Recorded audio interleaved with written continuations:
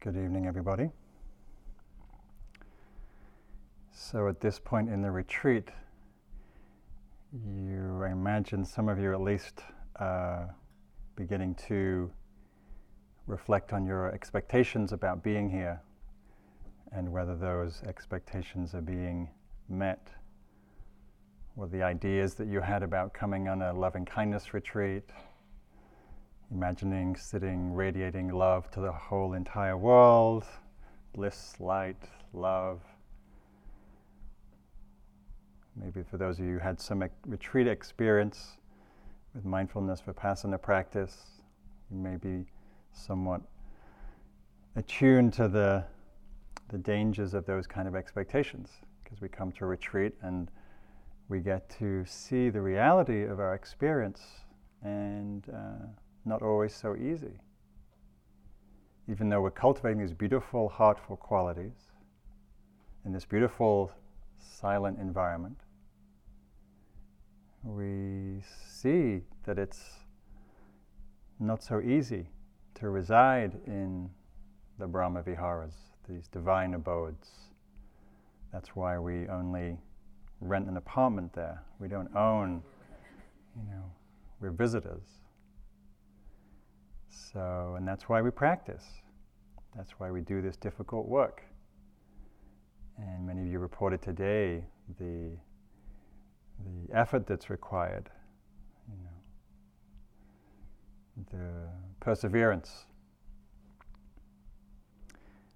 It brings to mind a story from when I was teaching Metta a couple of years ago at Spirit Rock, and this woman had just recently lost her son and came in a very distraught place, as you can imagine, the most intense kind of suffering. And she gave herself to the practice. She didn't really know what else to do. And she arrived feeling like her life wasn't worth living. And, just like many of you reported, doesn't feel like much is happening. I'm doing the phrases, but there's very little kindling in the heart that's being lit. But at the end of the retreat, she said, I've now found why my life is worth living again. That somehow through the working through of that pain and suffering, not that it was resolved by any means in a week of practice, but it gave a tremendous strength and courage, both the way that she was able to go into that experience, to hold herself. And that's partly what's so beautiful about these retreats, is it creates this very powerful container to hold our experience in a way that we might not have experienced before. So I partly share that story because sometimes it feels like when we're in the middle of the day, may I be well, may I be happy, may I be well, may I be happy, yada, yada, yada, yada, yada. What's the point? That, as Guy mentioned yesterday, we're planting these very powerful seeds of intention, very wholesome forces in the mind that bear fruit. And it's not up to us as farmers when they sprout, when they rise, when they establish themselves. But our job is to keep tending this garden of love, of kindness, of care.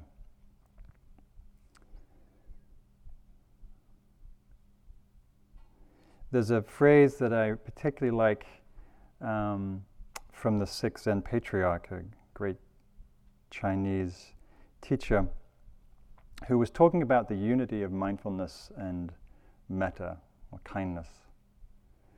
And as I'm hoping you're coming to see, that they're not separate practices, that they have their own methodologies, but they really have a central focus.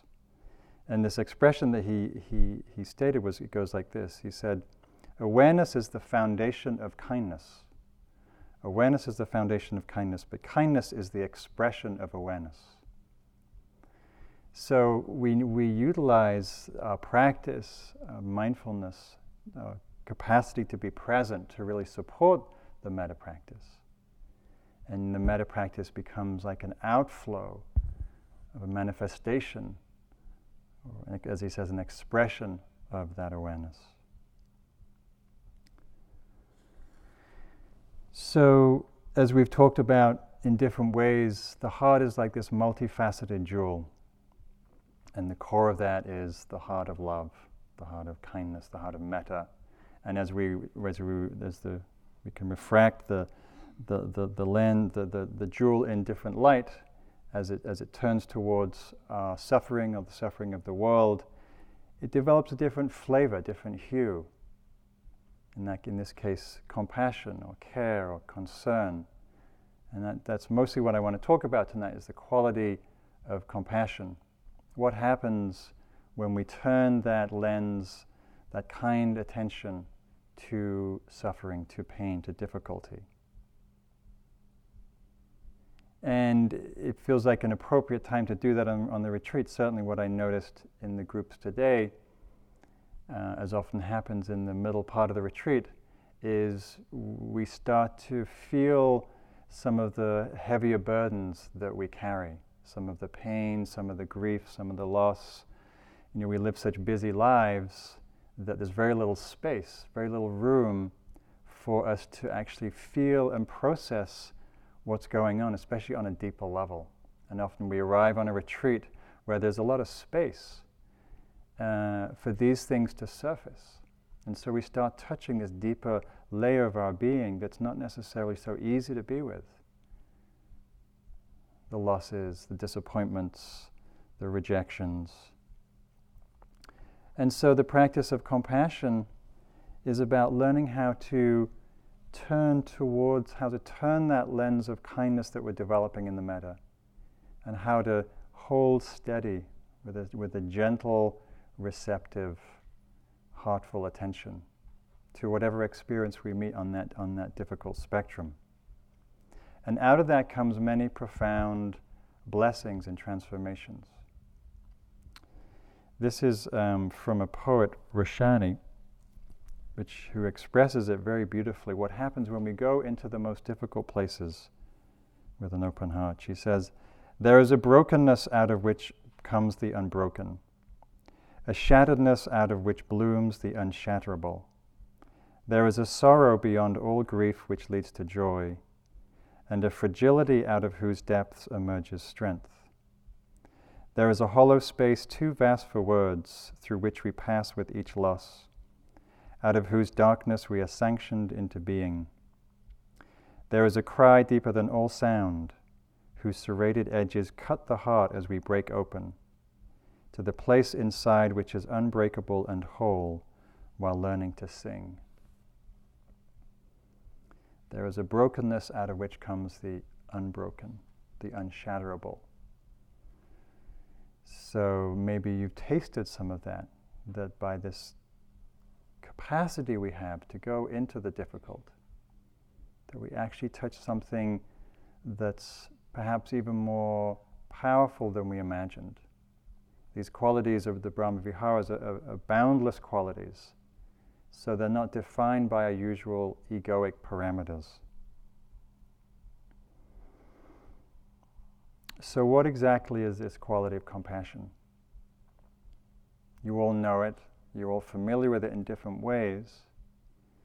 And as someone mentioned, I think a guy mentioned yesterday, or Sharon, it's the quivering of the heart. It's that resonance in the heart that feels compassion, that feels with, that feels the suffering of ourselves or another. There's a resonance. There's a sense of connection. In that connection, we feel almost literally the suffering of another. And there's many different facets. It's on a very simple level, just the feeling of empathy. You come into the meditation hall here, someone's crying in the sitting, you don't know why, and just the heart moves. It wants to reach out, it wants to comfort, it wants to console. It understands, oh, there's suffering, probably. Maybe they're tears of joy, but in this case we'll say they're tears of sadness. And the heart just naturally wants to reach out. So it's the feeling of concern that we'll feel for a child who's upset, for a partner who's in distress. At Spirit Rock we have a lot of, like here, beautiful wildlife. A little less wildlife around at the moment, but they're around. See the footsteps everywhere. And something that's often the source of a lot of attention at Spirit Rock is we have these swallows that come nest every year. And for whatever reason, they choose to nest above the bathrooms, which is probably the busiest point of traffic in the whole place, by the meditation hall. But they nest there and they come back every year, most years. And you see, once the babies grow a little and they hatch, and you see them quivering, shaking, very vulnerable, very beautiful little beings. And the parents are coming and swooping down and giving food, and everybody's piling in and out of the meditation hall. And of course, you know, as you are on retreat, you get more sensitive and receptive, and the heart just blooms. You know, there's just that wish of, oh, may you be safe, may you not fall out of your nest, may you be fed. You know, one night I came up, it was about midnight, and there was a great horned owl hanging out right by the nest. And of course, the parents were in great distress, you know, because that's the owls, that's one of their prey. And they were trying to distract the great horned owl, and I sort of went around trying to do my best to distract the owl. As if you can stop life from doing its thing. But anyhow, we tried. It's the impulse, you know, that we want life to be happy. We want to protect those that are in potential suffering or in danger. Here's a story that I came across that I heard many years ago, that I found recently, that I think is a beautiful expression of the simplicity of this desire to relieve the pain of another, which is part of compassion. Once there was a contest to find the most caring child. Odd thing, but there you have it.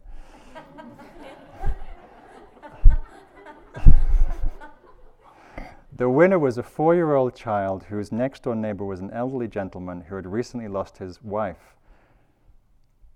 Upon seeing the man cry, the little boy went into the old gentleman's yard, climbed into his lap, and just sat there. And when his mother asked him what he had said to the neighbor, the little boy said, "No, nothing, I just helped him cry." So it can be that simple, you know, that unconceptual, that immediate, that responsive. Another flavor of compassion when we hear about the more global layers of suffering that are happening in the world.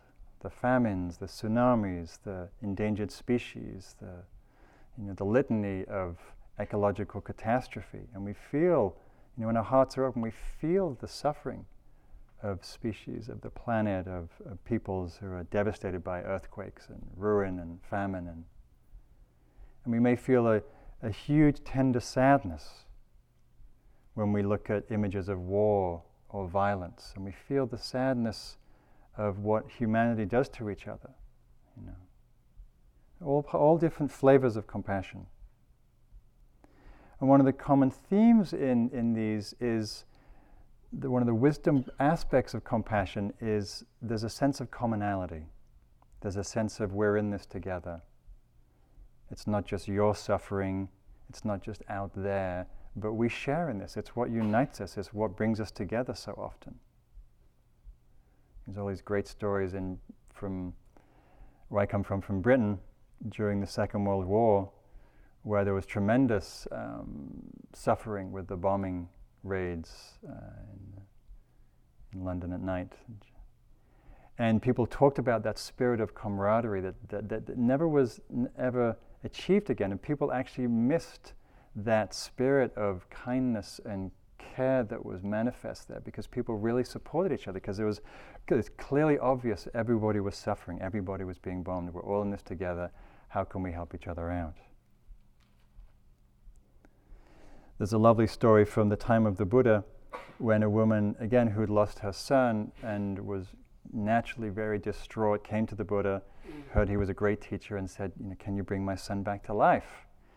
And he said, well, I don't know about that, but first, if you bring me a mustard seed from a house that has had no loss, no death in it, then we'll see what we can do. And so she goes, great. So she takes her son and goes knocking on the doors of the village, asking one after the next, can I have a mustard seed? And of course he said, yes, we have lots of them. And then she would say, well, but it has to be from a house that has no death, no grieving going on. And the people would just laugh. What do you mean, no death? It's, my grandfather just passed away, or our son passed away in childbirth. So she would go from house to house to house. And of course, at every house you would receive the same story. That yes, this is part of life. Yes, there's suffering. Yes, we've lost relatives and family members. And so after the end of going to all these different houses in the village, she realized, oh, this is a universal experience. This is not just happening to me. And there's suddenly, in the knowing of that, in the seeing of that, the universality of suffering that allowed her to connect not just her own pain, but to the pain of the world, it allowed her to grieve and to move on. And in time she buried her son, and she came back to the Buddha not to revive her son's life, but to ask to join the order and become a nun.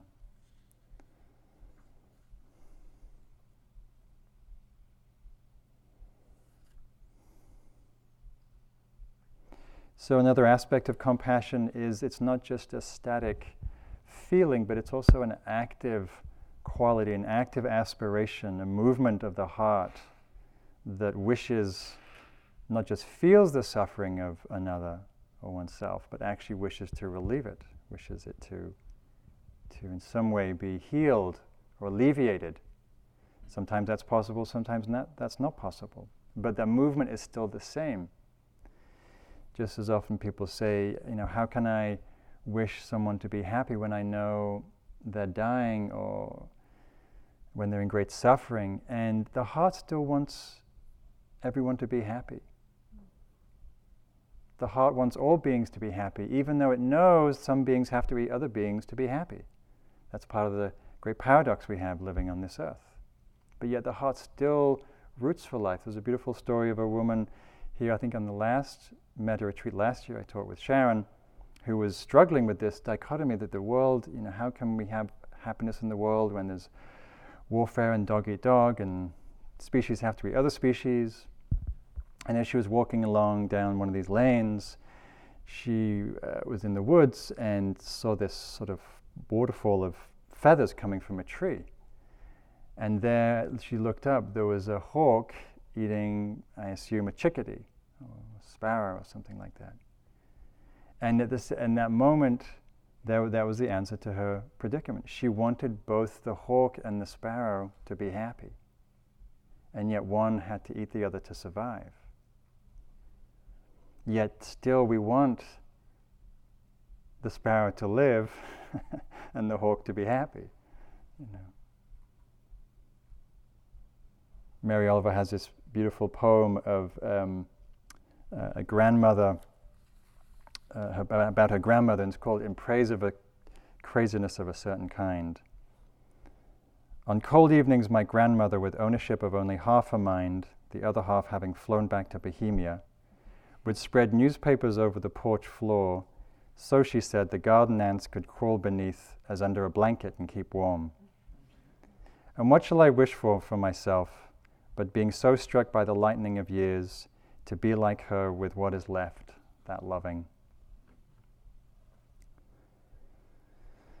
Again, that's another sort of way of talking about the fruition of when a life lived with intention to be happy, a life lived with intention to care, is what that becomes the fruition. So depending on, intention is like setting our compass bearings. So what kind of fruition do we want to see happen? Do we establish more seeds of frustration and competitiveness and envy, or kindness and care? We have a choice.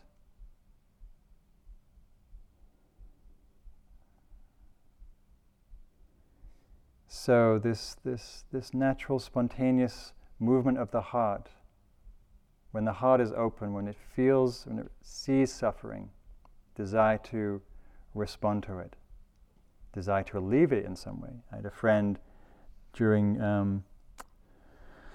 the devastation in New Orleans, and his first response was he had this big, cool kind of truck that he lived in, and he just loaded it up with food and as much stuff he could buy at Long's drugstore and just drove cross country. 4 days took him. That's the responsiveness of the heart. This is from our president. I'm not used to quoting presidents in my Dharma talks, but since we have such an unusual president, we get to quote him every now and then, which I kind of like. You know, there's a lot of talk in this country about the federal deficit, but I think we should talk more about our empathy deficit.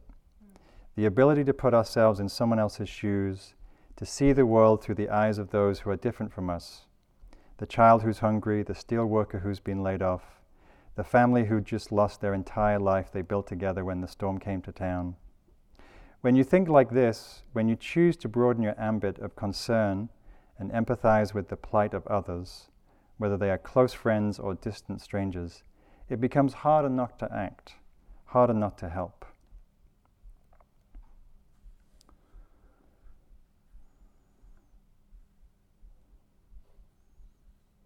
But it does take a certain orientation or inclination of mind to do that, to take the time, to take the effort to orient ourselves. It's so easy to turn the other way, to distract ourselves, and I'll talk a little bit ways we avoid opening the heart in a little while.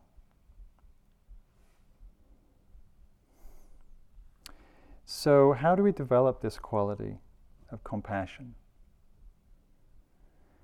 So primarily the focus here is on developing metta, developing loving kindness. And as you've seen in the course of your day, there'll be naturally times when you meet suffering in the room, suffering in yourself.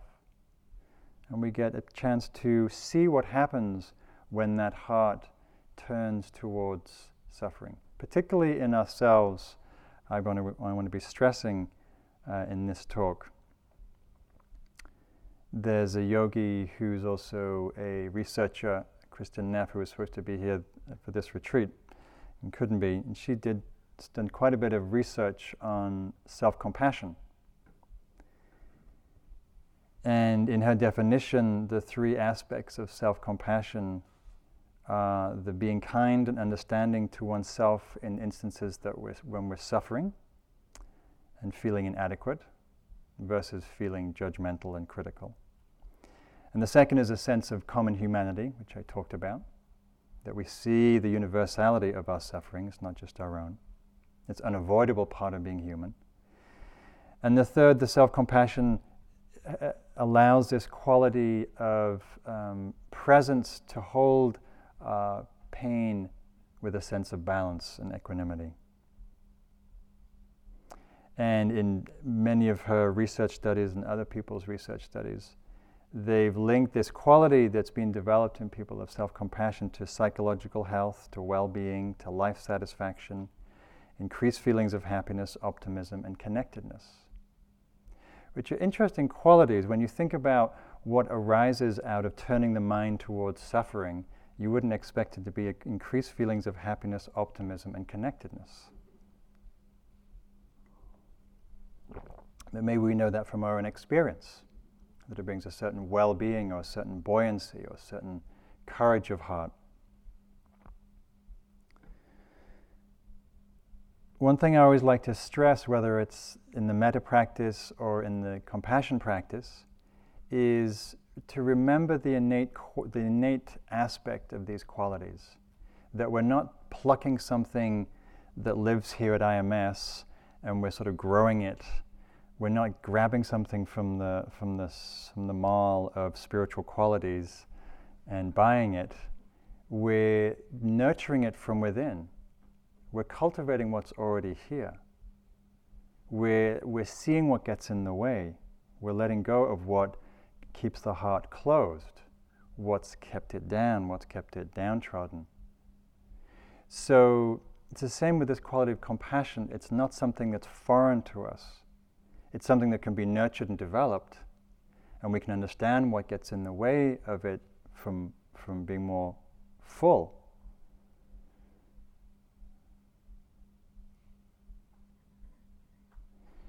There's a cartoon that I like that speaks of this. Good old Gary Larson. So we're in hell, and Satan is coming out from his fiery tombs, and he's shouting, "Mom, no, no!" And the caption underneath says, despite his repeated efforts to explain things to her, Satan could never dissuade his mother from offering cookies and milk to the accursed. And she has a little tray with the cookies and milk and a little apron that has little devils on it. And Mom, no. So we all have that little mothering instinct within us somewhere that naturally wants to, I don't know if it's offering milk and cookies, but whatever your version of that might be. That natural impulse. There's a story of somebody walking down the street. Imagine you're walking down the street and somebody bumps into you, got an armful of groceries and someone bumps into you, and you're just about to turn around and say, hey, what do you think you're doing? Are you blind? And as you turn around, you realize the person is blind, and that person's also spilt their groceries, and the milk and eggs and the tomato juice is spilt everywhere. And from that harshness of anger, immediately would be a natural response of, oh my goodness, are you hurt? Can I help you? What can I do? I'm so sorry. That comes so naturally, or can do so naturally.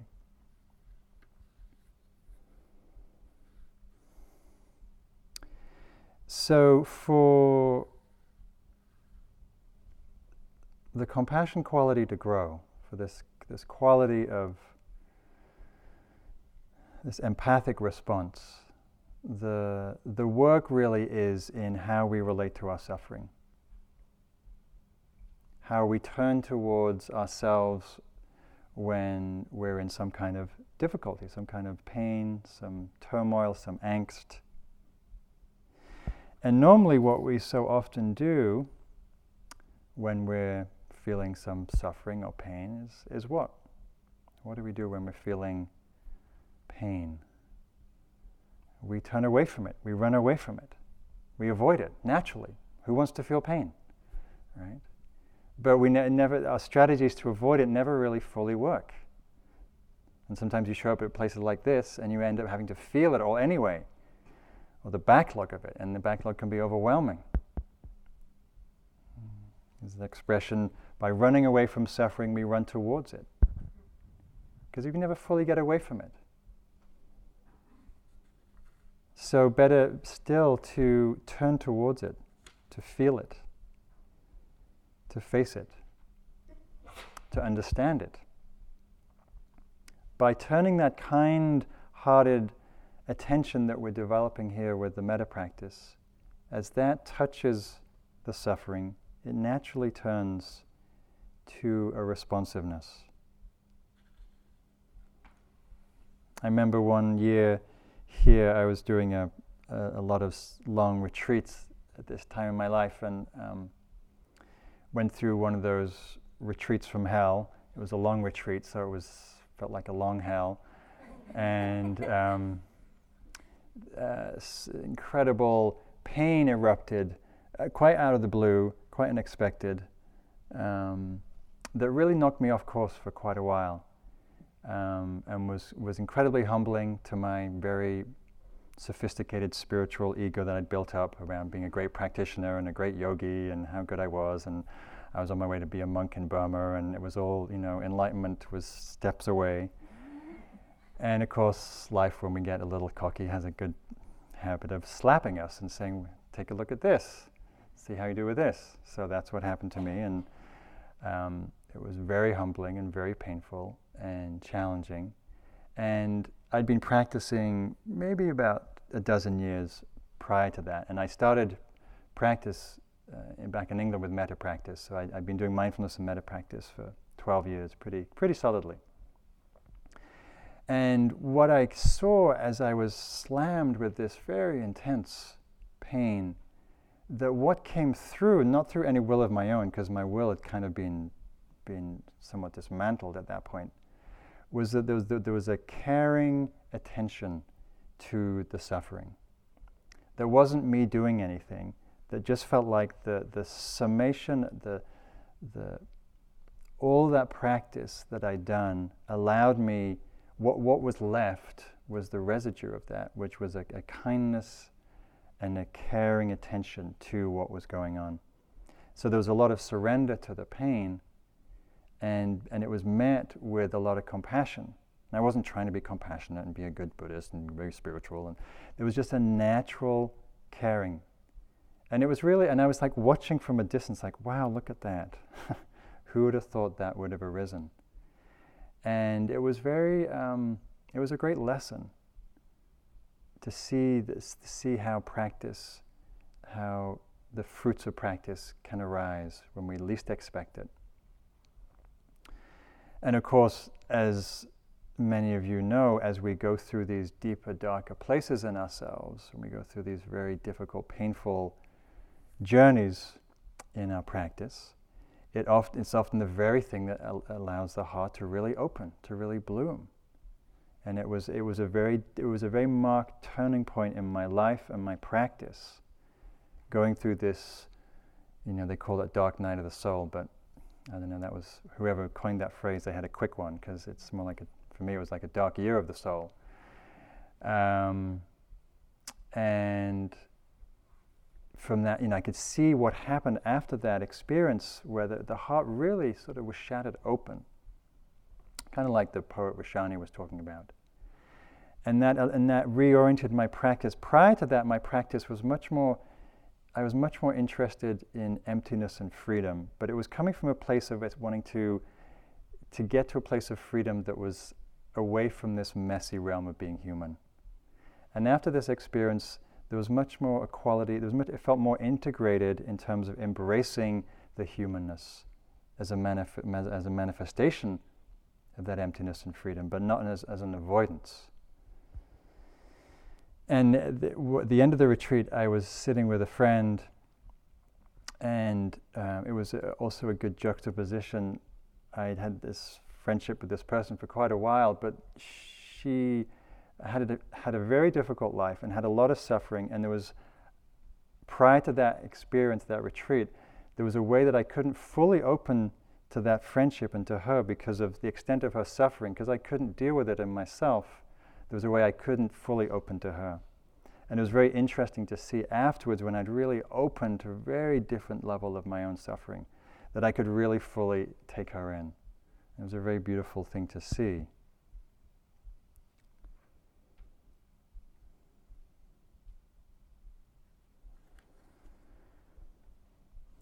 So, as I mentioned, and as we've mentioned at this point in the retreat, things start to come up, difficulties, pain, memories. And as Sharon spoke to this afternoon and Guy this morning, or last night, that those times when we're feeling overcome with pain, sadness, grief, loss, terror, whatever, that it becomes more appropriate to meet that experience with the intention and the practice of compassion, the metta. Sometimes trying to wish ourselves, may I be happy, may I be peaceful, when we're feeling completely destitute and forlorn and sorrowful and full of grief, just feels like a mismatch. And so using the compassion phrases, may I be free from pain and suffering, may I hold this suffering with ease, I care that I'm suffering, I care about your suffering, feels like a much more attuned response.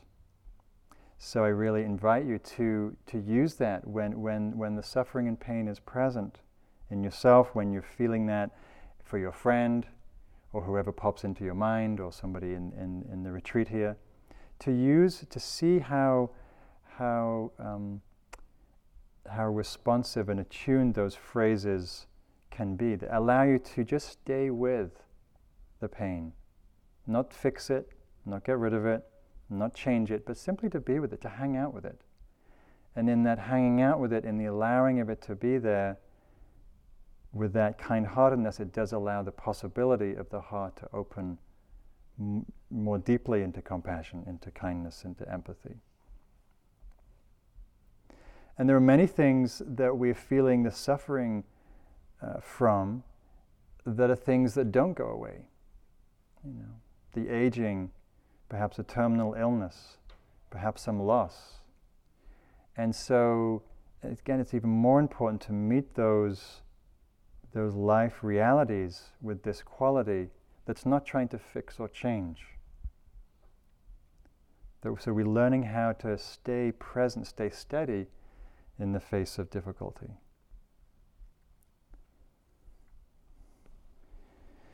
So when we come on retreat, we either bring our own little knapsack of pain, difficulty, as people were talking about today, the grief that comes from just simply living a life that's disconnected from our hearts. How many of you noticed how when you do this practice and come to some connection with your heart, there's some sadness or grief from the very fact that you've been so disconnected for such a long time? And there's often a natural grieving process that happens, just the same way when we realize how disconnected we are from our body, or from our deepest values, or our deepest intentions, or our own goodness. And so perhaps that's what you come with, or you come with some loss, or you come with some disappointment in relationships, or in family life, or some health issues. So we learn how to hold those, meet those, be with those, with this sort of embracing quality of heart. And just like with mindfulness practice, sometimes we can be with that, sometimes we can open to that, sometimes we can't, sometimes it's too much, sometimes it's overwhelming. Sometimes we need to take a break. We need a mindfulness break, we need a walking in the snow break, we need a space from that because it's hard to keep the heart open consistently. Sometimes the pain just comes from the very act of being on retreat, sitting in these postures where our legs are in these odd positions for 8 hours a day. And we learn how to be kind when our body is in pain. What does it mean to be kind to your body on this retreat? For some of you it means not sitting on the floor and sitting in a chair where your legs don't feel like they're falling off, so you can actually focus on the metta practice and not on the pain in your legs. For some of you, as you mentioned today, it's resting more because you've come very exhausted. Sometimes it's learning how to work with the tense emotions that come here, the anxiety or the fear, the terror. Sometimes it's learning how to work with the judgments that arise. I'm not going to say much about judgments today because Sally's going to say more about that tomorrow. Anybody having any judgments here? Okay, there's one person put his hand up. He's the honest one at the back. So this is from a cartoon strip I like a lot. It's a cartoon strip, Rhymes with Oranges. And it's called A Checklist of Feeling Pathetic. See if you can tick off any of these on the list. Choose someone and compare yourself unfavorably to them. Done that yet? You found the perfect yogi, the perfect Buddha meditator, the perfect walking meditator. Make a note of all the people you regularly disappoint. We laugh and we do these things. It's really good to laugh. Humor is essential if you haven't found that already, to be able to laugh at ourselves is essential. Examine your face. This is something you do especially a lot on retreat. Examine your face closely in the mirror and notice all the flaws. I had a friend who had one of those times 10 magnification mirrors, and I kept saying that, please, if anybody looks in that, they're going to see all these crevices and cracks, and she reduced it to a times 8 magnification. I was very happy. Relive embarrassing and awful moments that occurred years ago. Disregard all compliments from people who supposedly love you. And then this caption is a picture of a woman, and the comments coming, "Oh, you look great," and the bubble in her mind is, "Don't patronize me." And lastly, from now on, believe that this is how you will always feel, whatever it is. So it's amazing what we do, isn't it, with our minds and the torture and the pain that we can do to ourselves. Here we are sitting in this very idyllic environment, and yet we're busy comparing ourselves to people from years ago and reliving embarrassing moments. And so it's good to have compassion for all of that, because we torture ourselves willingly and unwillingly, consciously and unconsciously. And the question, as we've said before, is all of these things will arise, and the question is, how do you relate to them? How do you relate to what's happening when we're judging ourselves, when we're comparing ourselves, when we're examining the mirror and noticing more gray hairs and more wrinkles, or whatever it is you're noticing? How do you relate to that experience? Is there more judgment? Is there harshness?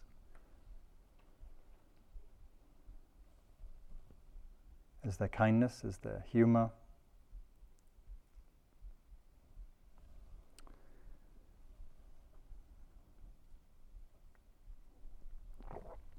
So, some words about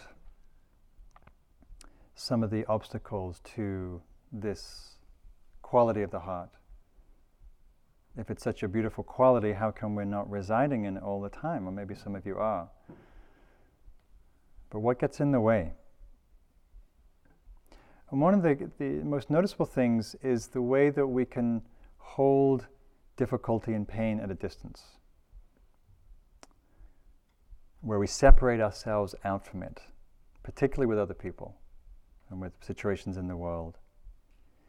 And this is known as a near enemy. There's different flavors of the near enemy. One flavor of the near enemy is this quality of pity, which is a way that we separate ourselves out from the pain that's happening over there, to those people, to that person, not happening to me, not connected to me, not shared by me.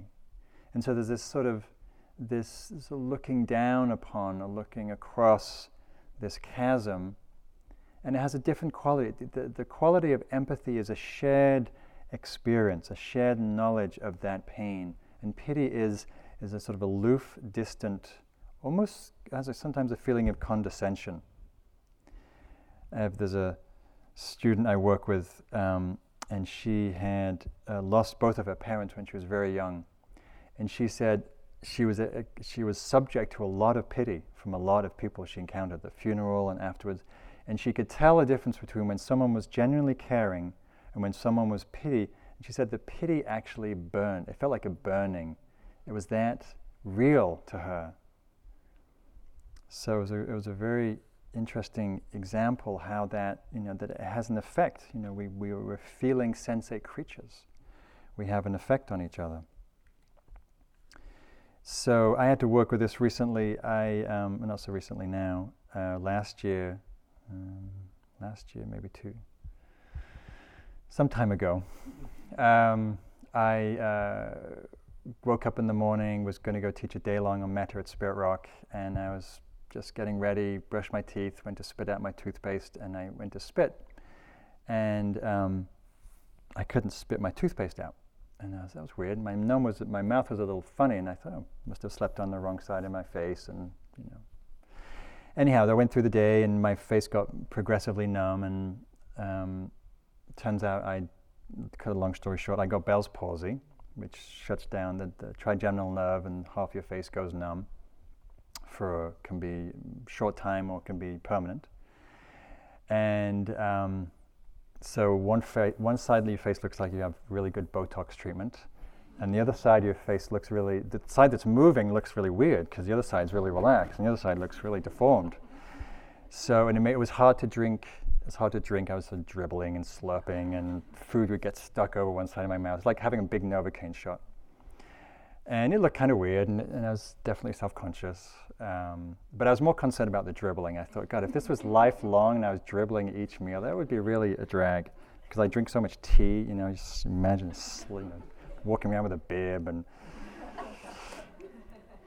And so the first feeling that came up really was self-pity, like, oh no, why me? What did I do? This sucks. What did I do wrong? And this is terrible. And it wasn't until the day after, and I was in this class, And I was sort of feeling my face, and it was sort of felt like rubber, and the thought arose, oh, I can love this too. I can learn to love this too, this numb, sort of odd, non-functioning face. And it shifted the pity to, oh, yeah, it's like it shifted the disconnect. I was no longer going, oh, you poor thing, but like, oh, feeling the resonance of that, feeling the reality of that. And luckily it, came back, I'm very happy to say. So another more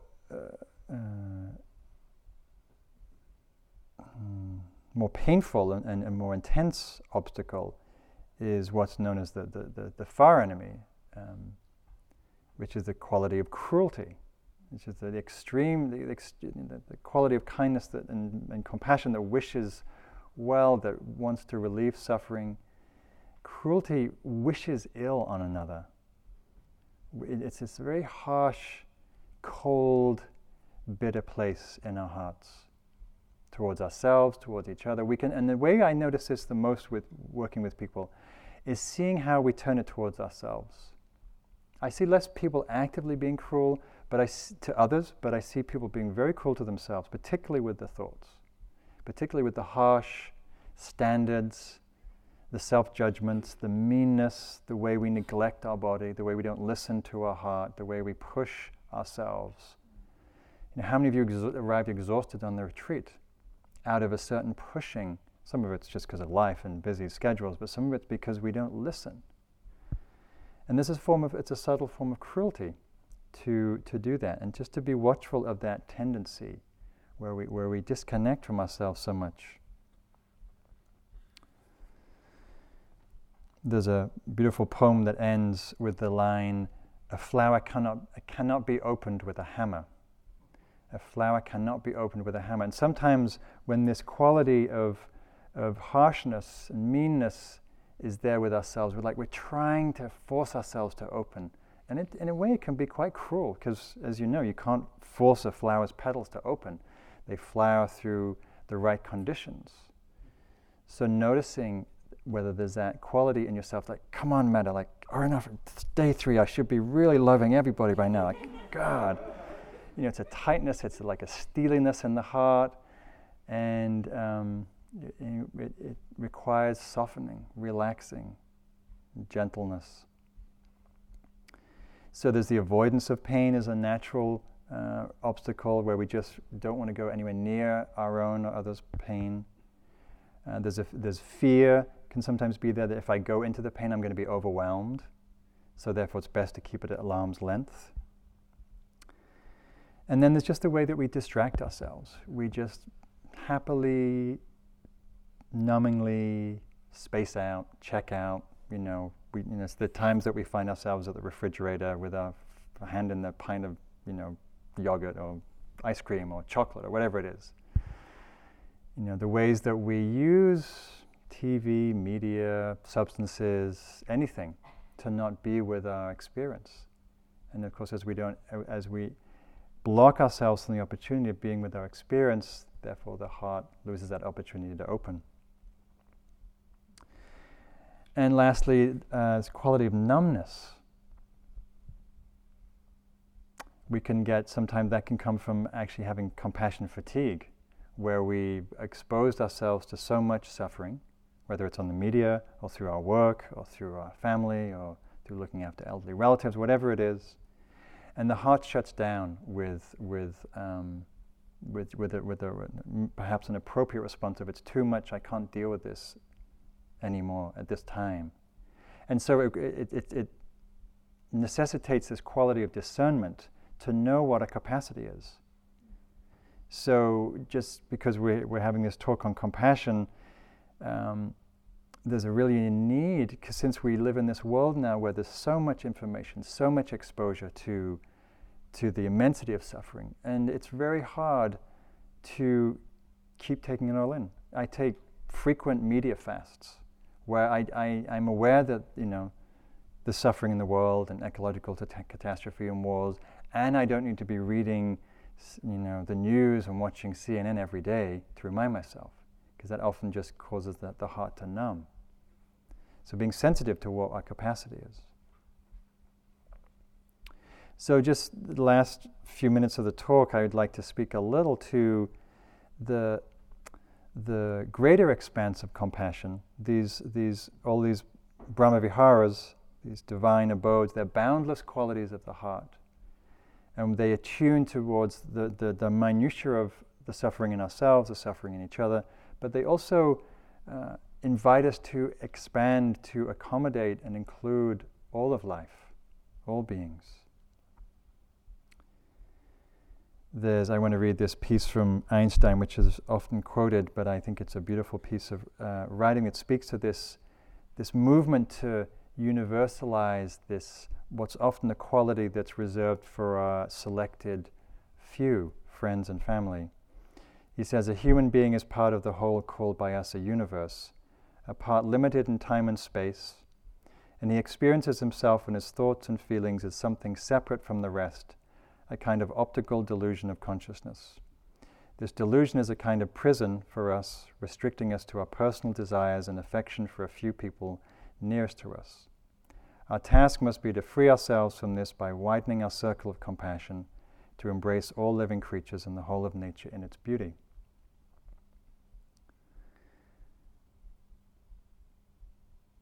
So the work that we're doing here, sometimes even though it can feel like, how does this relate to the immensity of suffering in the world, the principle is the same. And the principle of turning our attention to whatever suffering arises in the field of our own experience gives us the strength and the courage and the resiliency and the qualities necessary to learn how to open it to the wider sphere. That the principle is the same. The quality is the same, it's just a different level of magnitude. Chogyam Trungpa talked about the quality of compassion as developing what he called the tender heart of a warrior that has a power to heal the world. That it's a very courageous thing that we're doing here, to be with ourselves, to face ourselves, to be with our suffering, to allow the heart to open, is a very courageous practice. And in the Buddhist tradition, one of the most beautiful qualities from that culture is this idea of the bodhisattva.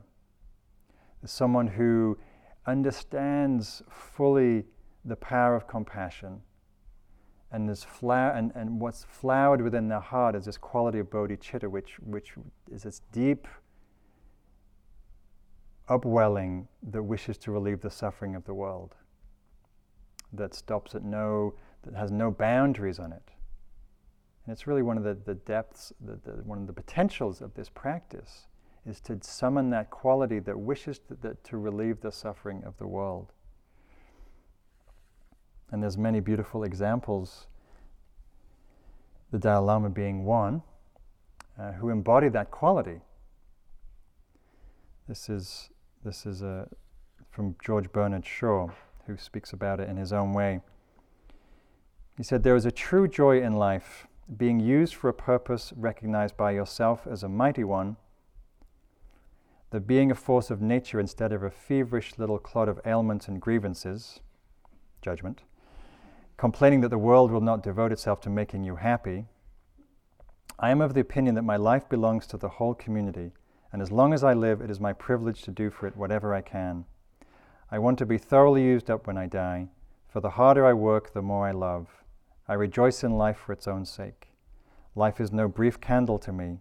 It is a sort of splendid torch which I have got to hold up for the moment, and I want to make it burn as brightly as possible before handing it on to future generations." That's a very beautiful, powerful expression of that boundless heart.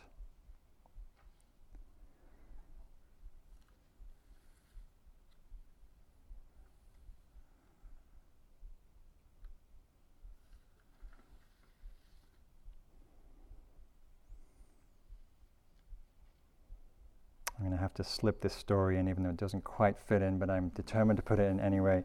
So one question that's good to reflect on when we're thinking about these qualities is how we've experienced receiving it. Because sometimes we might think, well, I don't really know what compassion's like in myself. I don't, what does this mean? But if we think about when we've received the compassionate response of another, sometimes gives us a little more entryway into fleshing out the quality. And the story that came to mind when I was thinking about this was I was on the phone some time ago with my dad, and I'd been through a somewhat painful relationship breakup, and various friends had all given various points of view about that, like, well, it wasn't meant to be, or, someone else is going to come along that's better, or, all these new age spins that get put on, these difficult things that happen in life. And he said, he listened to what was going on. He said, "Oh, that's really sad. That must be really hard. I'm sorry." And it was like, wow, that's just what I've been wanting to hear the whole time. You're the first person to say, "Oh yeah, it's hard.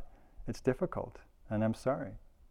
And it was a really beautiful expression of, the simplicity of this quality that wishes for the relief of suffering.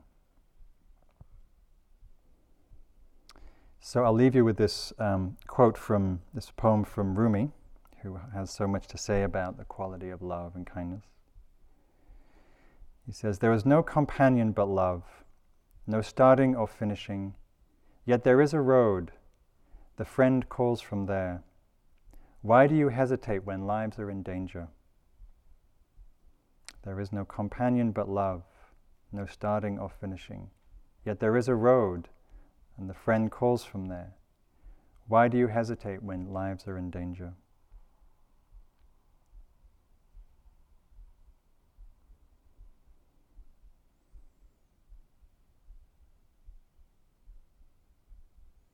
So let's sit quietly for a few minutes.